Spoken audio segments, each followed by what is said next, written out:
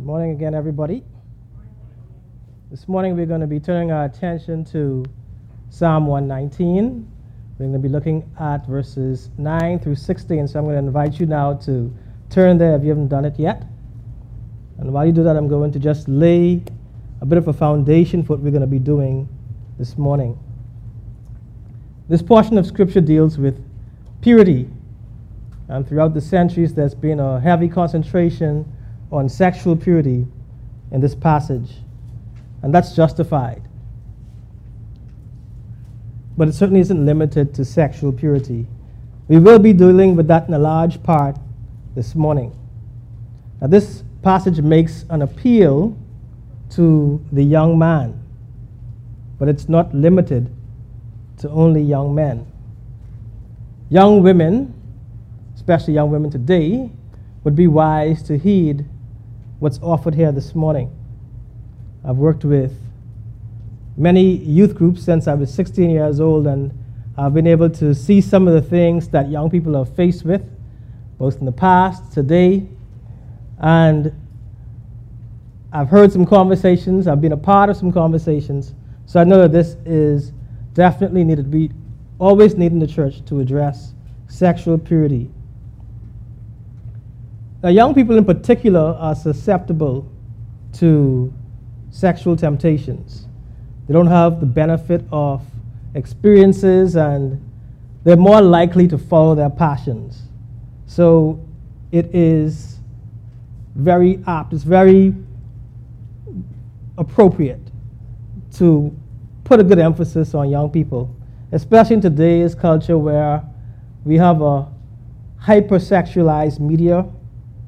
There are apps and there are websites where you could order sexual encounters just as casually as ordering pizza. And this is the type of world that our young people are growing up in. This is the things that they face. So I especially have our teens and our young adults in mind this morning, because the world is holding out sex to them every day, and it's seeking to normalize all kinds of sexual behaviors and ideas that are outside of what God has prescribed for us. So it's important to address this. And I know that not all of us will be comfortable with everything that we touch on today, but I've gone through great lengths to keep how we address these things at a certain decorum, and I hope that that is helpful to everyone. And the second foundational point I want to make is that this is not solely for young people. The very first verse in this psalm reads, "Blessed are those whose way is blameless, who walk in the law of the Lord." It says, blessed are those. So there's no limitation there to age, there's no limitation or restriction to gender. Every one of us needs what's contained in this passage today. So, in as much as I deliver this to the young people, I deliver it to those of us who are older. I include myself in that. We all need what's being held out here this morning. This is a message for all of us. So may we all listen, may we all truly hear, and may we all heed today. So let's read Psalm 119, verses 9 through 16. How can a young man keep his way pure? By guarding it according to your word. With my whole heart I seek you. Let me not wander from your commandments.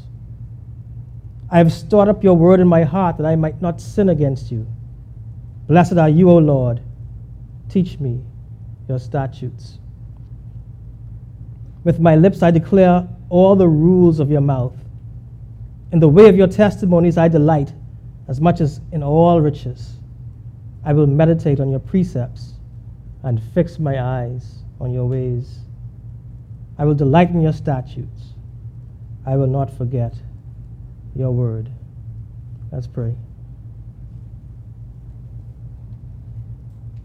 Dear God and Father, your word is a light to us, Lord. It shows us where we are walking and how we should walk. Lord, your word is life. We pray, Lord, that we would see your light, we would walk in it, we would walk in your life. And may we see that we need you to accomplish what you've called us to. So we pray for your word. We pray for the power it has to transform us. And we pray, Lord, that each and every one will truly hear and truly heed this morning. In Christ's name we pray. Amen.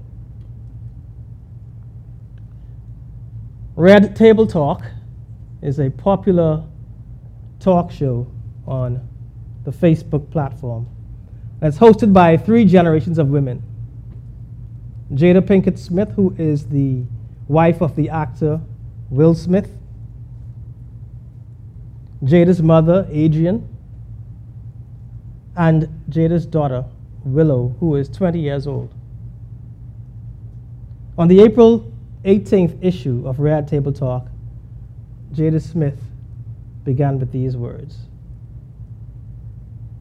Willow and her polyamory explorations. I love it. And this is Jada Smith talking about her daughter Willow. And this is what she says again. She continues. Do you believe in monogamy? Being with one person romantically and sexually till death do you part, honey? For many younger people like Willow, the answer is no. Instead, they are choosing polyamory, which means having multiple emotional and romantic partners at the same time. And Jada immediately asks her daughter why she decided she would have relationships with multiple people. And Willow replies, and this is her quote, with polygamy, I feel like the main foundation is the freedom to be able to create a relationship style that works for you. And not just stepping into monogamy because everyone around you says it's the right thing to do. Now, from a biblical perspective, we should immediately see something that is a very huge problem with Willow's statement. And I'm not just talking about the conclusion that polyamory is a good or an acceptable choice, but I'm talking about the way she arrives at the conclusion. The big problem is the source she uses. She relies on how she feels, and she relies on her own rationalization. She makes herself her own authority, and that often leads to error. This morning we will examine a number of these faulty rationalizations, but more importantly, we will see how the text gives an error-free solution to living a life that's pure or holy. So when we talk about purity, we're talking about holy living. We're talking about being distinct and being set apart for God and God's purposes. And that definitely includes our sexual conduct, though it's not limited to it. And the solution that's set before us this morning is in the scripture. This morning the scriptures tell us that avoiding error in our living comes down to being guided by God's word. The text this morning tells us that God's holy people are guided by God's word above human understanding. God's holy people are guided by God's word above human understanding. And this morning I want us to look at the text under 4 main headings: the truth, the technique, the tool, and the transformation. First, the truth. How can a young man keep his way pure? By guarding it according to your word. The first thing we ought to notice is that God is central in this verse. The whole activity that the young man in this verse goes by centers around God. And that's because there is a standard by which we should measure and live our lives. All right? There is an absolute truth, and it is established by God. And you may look through the verse and say, well, I don't see anything about truth. But you see God, and there's a reason for that. You see, we have to know and be able to distinguish what is good, what is bad, what is righteous, what is unrighteous, what is pure, what is unpure. And for that, we need to know that there is absolute truth, and that is established by God. Now, you might say that's obvious, but there are people, sometimes they call themselves enlightened people, who would disagree with that. They say that the truth is relative and that we all have a different truth. We can all live according to what works for us. And no one has a right to say one way is not pure. But that's not what we're reading here this morning. Many people who advance this relative truth argument are intellectuals. And for our university students, you might have encountered them, or you may encounter them in your universities. And those of you who are preparing for university, you may encounter them as well, if not now, soon. So they claim that there is no absolute truth. And it's ironic because they conflict themselves. You may have a university professor who says that there is no absolute truth, but on an examination they may put in true and false questions, which would be a contradiction. So in fact, the relative truth argument is very flawed. Many of these intellectuals want you to believe that it's silly to believe in God. They want you to feel foolish for believing in God. And many of us fall for that. We might feel embarrassed. We might feel like these are people who outwit us. We may actually find ourselves questioning our beliefs. But we can't be guided by our feelings. Our feelings are fallible.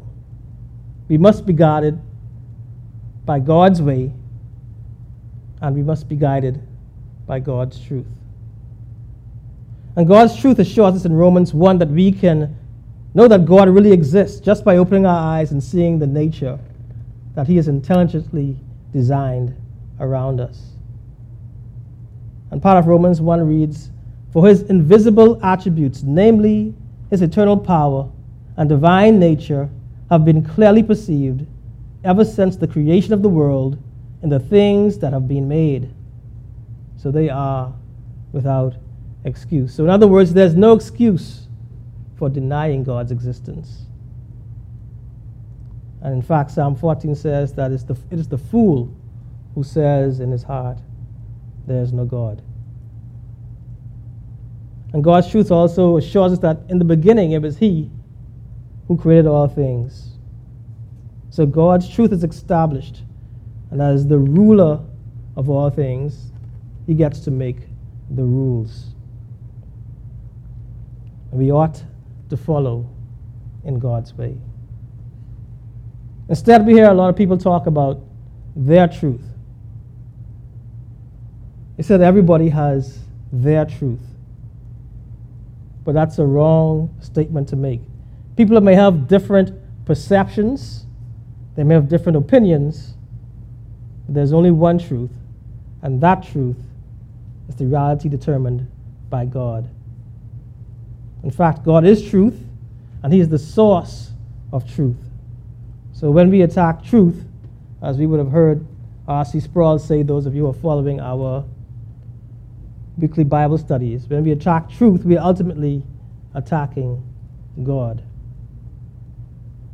And just to give an example that should be clear to everyone who's in this room at least, I can walk around all day saying that I'm 6 feet tall. That could be my truth. I might live in my truth. I'm 6 feet tall. But when you pull out a ruler, and I stand next to the ruler, the truth, not my truth, is clear to see. And that's what we're facing in today's world. Everyone has something that they want to be true. They may even feel that it's true. But God is the real standard. He is the measuring tape that we must place against our thoughts and against our feelings to learn what reality is. So in case you're thinking, I'm telling you not to think and not to reason and not to go through things in your mind. I'm not doing that. I am telling you to think. I am telling you to reason. But I'm telling you not to do it without regard to the ways of God. Never rationalize and question without measuring things against the standard, which is God. He is the test of truth. So there's absolute truth. There is absolute truth. And in that truth, we are called to a life of purity. God calls us to purity, and He decides what purity is. But how do we do this? How do we accomplish this in practical ways? Well, that brings us to our second point, which is the technique. Still in verse 9, we are told we keep our way pure by guarding our way. To say it plainly, we have to put restrictions on what we allow ourselves to do. Verse 9 says that we have to guard our way. And just picture that for a moment. Let's picture what it is to guard something. It means we ought to be on alert. We ought not to let anything pass us. We ought to arrest anything that's unauthorized that comes in our way. It's like a policeman, like a soldier, always on guard. And we have to acknowledge that there are people who don't desire to do this. They have no intention of guarding their way and restricting their behavior. And we need to see how dangerous that is. Because if we do not guard our way, it means that we are open to letting anything in. So human reasoning calls this being open-minded. They say things like, let's not judge. Don't judge me. But we have to judge. Judging is a sensible process. When we judge, we are choosing, we are deciding, we are evaluating. And you do it every day. When you go into the food store, you have to judge between brands. And when you're deciding on a college, you have to judge between which ones offer the best programs, which ones offer you the best chance for success. So when we judge between sexual conduct and other types of conduct, we are doing the same thing. We're simply evaluating whether or not that conduct meets God's standard of truth. It's not our personal standard. It's a standard set by God for our good and His glory. And we don't need to feel guilty for applying God's standard. Because that's what it comes down to. People who say, hey, don't judge me, let's not judge. They're really employing a tactic. It's a psychological tactic. And the idea is to cause us to feel as though we're launching a personal attack on them. And that's not so. We're simply evaluating their conduct and employing God's standard, not our own. So the don't judge me tactic is also a subtle way of reinforcing this idea of there's no absolute truth, that everything is relative. It's saying that we're all just people. No one's opinion has more authority than the other. But the truth is that God is perfect. And He has authority over all things. And we are called to stand on His authority and hold to His standard of purity. So young people, I want to emphasize to you especially that it's important for us to evaluate, and it's important for you to be discriminate about what you allow yourself to be involved with. Because restricting our actions actually protects us. We like to think if we're young that the older people are trying to ruin our fun.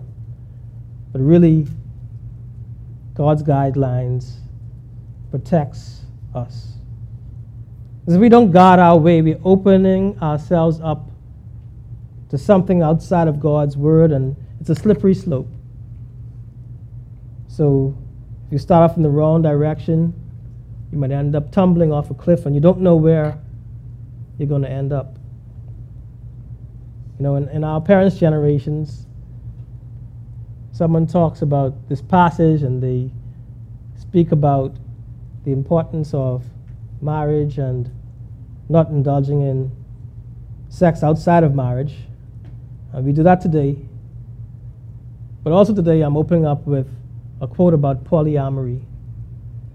And I think it's necessary, it's instructive, because sin is so progressive. As the saying goes, if you give it an inch, it goes a mile. So if you start to accept that sexual relations outside of marriage is okay, it's acceptable, it's normal, where do you end up? Do you end up accepting pedophilia? You say that's okay? Maybe you say pansexualism is okay, or omnisexualism, or demisexualism, or sapiosexualism. And I see some of the older folks there looking very confused right now. You don't know what in the world they are. Well, I'll tell you what, ask your children. Ask the teens and the 20-somethings, the low 30-somethings. Ask them. I can almost guarantee you they have an idea. This is their world. This is what we have come up with in this modern era. And actually, I'm hoping that the message today provides us with an opportunity. It's an opportunity for us to have conversations, because we can't assume that we know what our children are exposed to, as much as we try to protect them. We can't assume that we know what's influenced them. We can't assume that we know what they think, what they've opened their minds up to consider. So it's important that you have those discussions. And I would have to say that it's important too that the children have some guarantees. For example, they have to know that if they speak to you, you won't kill them. They have to know that if you speak to them, you'll be rational. They'd want to be honest with you, because very likely, at first, they won't be honest with you. But young ones, I want to encourage you to be honest with your parents and have those talks. And I think that you will benefit as much as they would, no matter how uncomfortable it is. Some of you land on polyamory, like Miss Willow Smith. And the guest that she had on that show, Red Table Talk, that I talked about. And I promise you this is being heavily edited. I sanitized this as much as I thought I could. But I thought it was important to see an example of what is acceptable to many young people today. So the main guest on that show was a lady by the name of Miss Gabrielle Smith. And she apparently has no relation to Will Smith and the people who host that show. But she lives with another woman named Erin, and she refers to Erin as a life partner. Doug is Gabrielle's sexual partner, but another man, Alex, is Gabrielle's boyfriend. So Gabrielle has a life partner, she has Doug, a sexual partner, and she has Alex, who is her boyfriend. Meanwhile, Alex, who is Gabrielle's boyfriend, he has a wife, and Alex's wife has a boyfriend. His name is Jeff. And they're all happy with their polyamorous arrangement. I'm not trying to single out the Smith family. Those of you who are familiar with pop culture, you know that they get a lot of bad rap.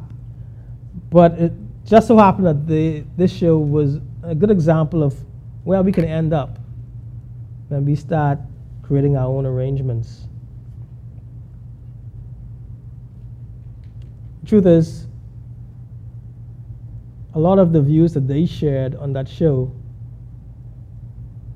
are very acceptable to some of our younger people, and maybe even some of our older people. I don't know. So with that in mind, we can see the effects of impurity on us as a society as a whole.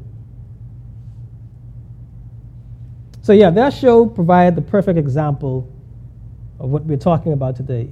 With an arrangement like what they mentioned on the show, they have decided their own boundaries with no restrictions, apparently, and they believe that that's fine. The truth is that God has declared sovereign boundaries for us, and we are foolish when we presume that we know better than the God of the universe.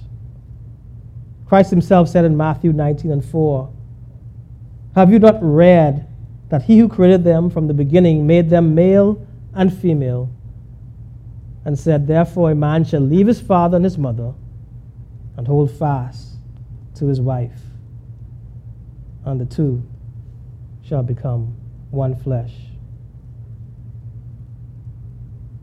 So holding fast to your wife does not mean, in case it's not clear, it does not mean allowing your wife to have a boyfriend. So this is what we see in Matthew 19. That's God's plan. That's his instruction to us. Man and woman, husband and wife, one flesh. So it's very dangerous when we venture into the arrangements that we cook up for ourselves.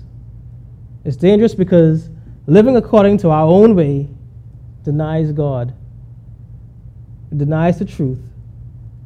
And when we deny the truth, we fall under judgment. And I'm going to quickly refer to Romans 1, verses 21 to 25. And it's speaking about those who suppress the truth. It says, "For although they knew God, they did not honor him as God or give thanks to him, but they became futile in their thinking, and their foolish hearts were darkened.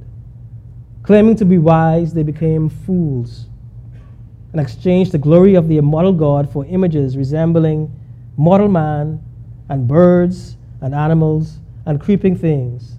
Therefore God gave them up in the lusts of their hearts to impurity, to the dishonoring of their bodies among themselves, because they exchanged the truth about God for a lie, and worshipped and served the creature rather than the Creator, who is blessed forever. Amen." The way the scripture describes judgment here is striking to me. In verse 24 of Romans 1, it says, "God gave them up to the lust of their hearts, to impurity." And it shows how desirable purity should be to us. And I looked up the definition of purity at dictionary.com, and here's what the first entry says. It says, "The condition or quality of being pure. Freedom from anything that debases, contaminates, or pollutes." So in our natural mind, in the flesh, we would think that indulging in our lusts is happiness. But the scriptures show us that actually it's a grotesque thing, because sexual gratification outside of God's prescribed ways is actually idolatry, and it debases us. It devalues us. It's an attack on our dignity as the image bearers of God. And that's why it's worth the effort to guard our way and to remain within the sovereign boundaries that God established.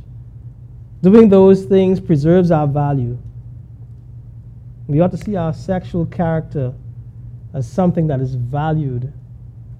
And things that are valued, they're not given away easily. They're precious. They're not common. They're cherished. And when we cherish our sexual character, we preserve the dignity that God has given us. Let's look at the tool. God has ordained that His Word should be the tool we would use to maintain purity. We don't guard our way by our feelings or by the study of great philosophers. We guard our way according to God's Word, as verse 9 says. And God's Word is the entirety of Scripture. It's everything that God has uttered, everything that He has caused to be written. But verses 10 and 12, they single out God's law, His commandments, and His statutes. In verse 10, the psalmist says, "With my whole heart I seek you. Let me not wander from your commandments." And Timothy Trico last week impressed upon us the crucial importance of God's commandments, in particular the 10 Commandments. And unfortunately, as he pointed out, a lot of people, they see the 10 Commandments more like the 10 suggestions. But they are commandments. We're commanded to follow them. And they employ all kinds of reasoning. They adopt things to say that, there can be an exception here, there can be an exception there. We want to live morally, but we want to customize our own moral code, and we find loopholes to these commandments. And we could take the 9th commandment. What's the 9th commandment? There you go. Thou shalt not bear false witness. I don't think any of us are going to forget that after last week. And we reason that we could bend the truth sometimes depending on the circumstances. Like, for instance, if we feel someone's feelings are going to get hurt, we say, okay, we can tell a little white lie. Or if we're going to get in trouble, we can tell a little white lie. That's what we say. And we do the same thing when it comes to sex outside of marriage. There's a loophole that through human reasoning tries to tell us that it's okay. And I'm sure you've heard it before. It says, according to the world, it's okay if you love him. Or it's okay if you love her. As if love solves everything, makes everything right. But if we look at the 7th commandment, what's the 7th commandment? Oh, I think we need to give a prize to Anika. Thou shalt not commit adultery. It's very simple, very straightforward, very plain. There's no fine print there. It's precise. It's clear. Simply, thou shalt not commit adultery. And the moment we start to entertain exceptions, loopholes, we risk sinning against God. We risk doing what Adam and Eve did in the Garden of Eden, questioning God. And just by the way, one of the commentaries I read about preparing, this is a very telling thing, the word used for guard in verse 9, to guard our way, the commentators said in the original language, it's the same word that God gave to Adam in Genesis when he said to keep the garden. So we keep our way by guarding it, the same way Adam was instructed to keep the Garden of Eden. He was to care for it, cherish it, make sure that it flourished, protect it. Unfortunately, we saw Adam's failing. It had disastrous consequences, not only for Adam and Eve, but for everyone who came after them. So we can't entertain exceptions. Let's not be like Adam and Eve asking, did God really say? Let's not do that. Let's trust God's word. You don't have to question God's word because the commandment is already plainly written for us. So we should store up God's word in our heart, as it says in verse 11. We do that through our Bible studies. We do that through our memorization of Scripture. And we do this daily as a matter of how we live, so that when the time of testing comes, when temptation crosses our path, we do not sin against God. It's all because we are guarding our way by means of God's word. Now, I know a lot of this is like really high in theology, and but there are practical ways of restricting ourselves and restricting our behavior, avoiding sinning against God. And I just want to quickly share a couple of them with you. We can limit our temptations. We can intentionally limit our temptations.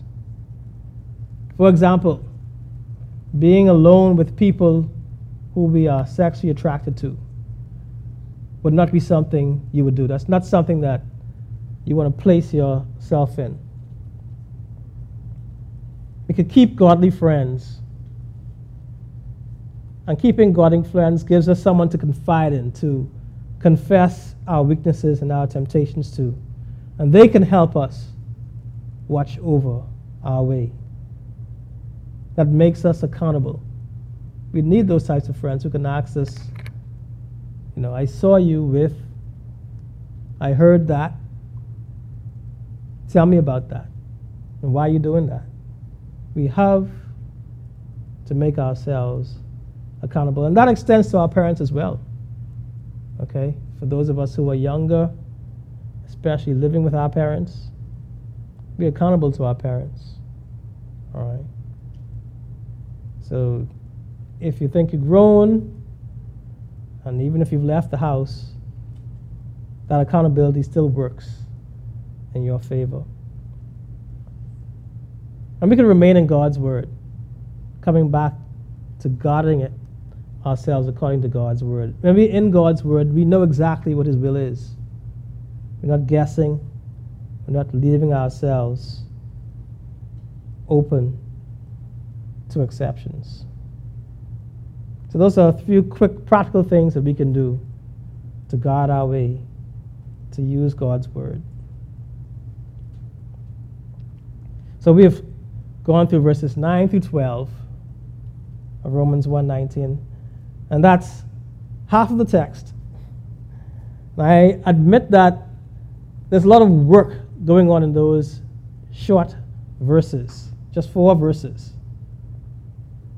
I mean, we see a lot of effort being expended to maintain our purity. We have to guard our way. We have to use God's word. We have to know his commandments. We have to learn his statutes. I mean, it could seem like we're doing a whole lot. It could seem almost exhausting. But I want you to also notice something. The first half of the text, I call that sovereign boundaries for my own purposes. It spells out these divine restrictions that God places on us. It tells us how we ought to conduct ourselves. And we can think of this as a sort of training for purity. But if you look at the next half of this passage, verses 13 to 16, you would notice a change in the tone of things. You would notice that there is a transformation that's taken place. Let's talk about this transformation. Notice that the second part of the passage is not laden with our efforts, but it's a tone of freedom. It's almost celebratory in tone.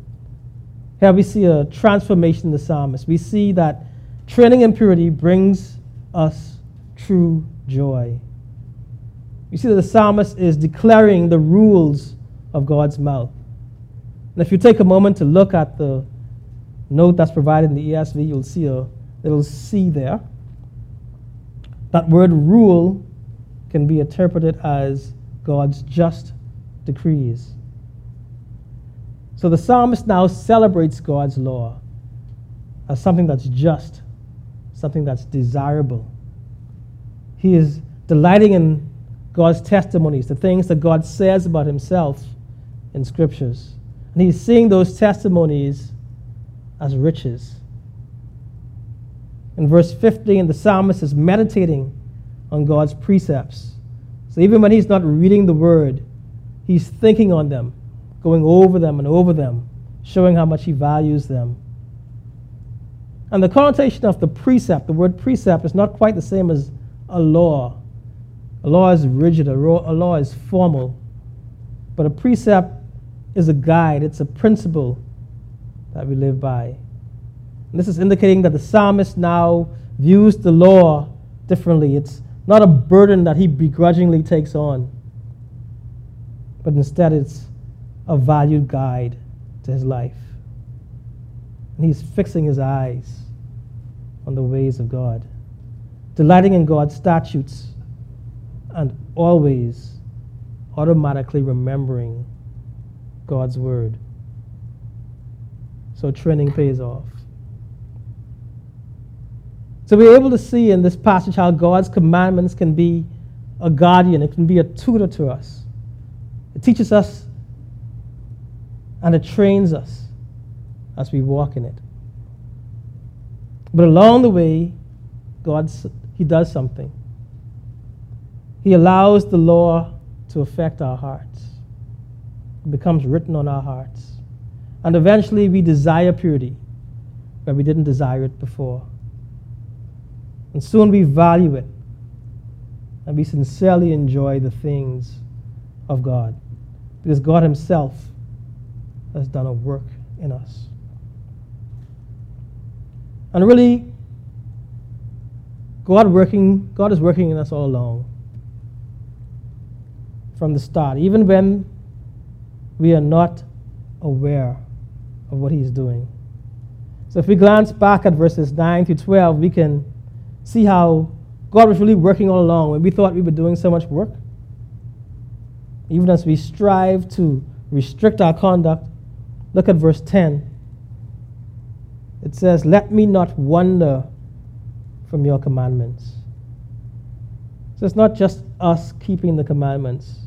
We see that God is actually keeping us. He's restraining us.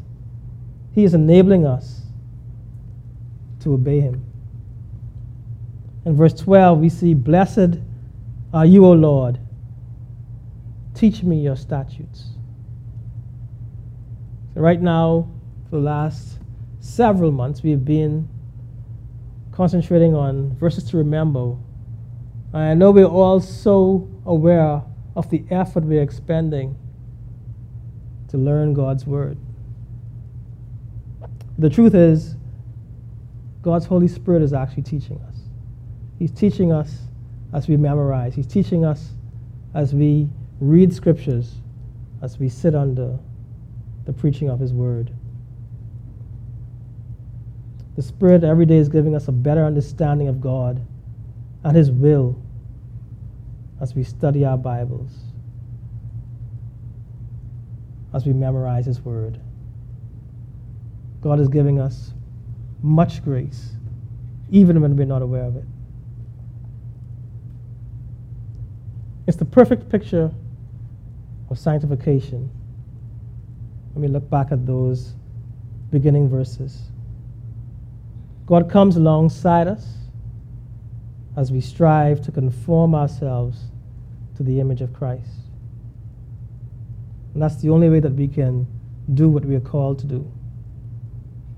We are called to purity. We're called to guard our way.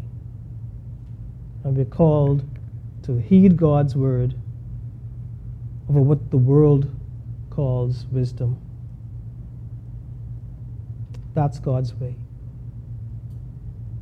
And we need God's help to do this, because like human wisdom, human efforts are not enough. We need God's grace. We need God's grace to accept the truth and to love his way rather than our own way. And he has grace.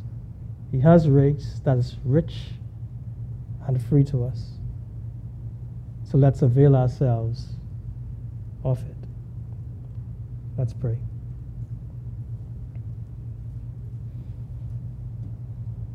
Father, we have heard your word. I pray, Lord, that we are challenged by your word. I pray, Lord, that we are also convicted by your word. And Father, though at times it is hard and at times we are so aware of what we must do, of how we must work,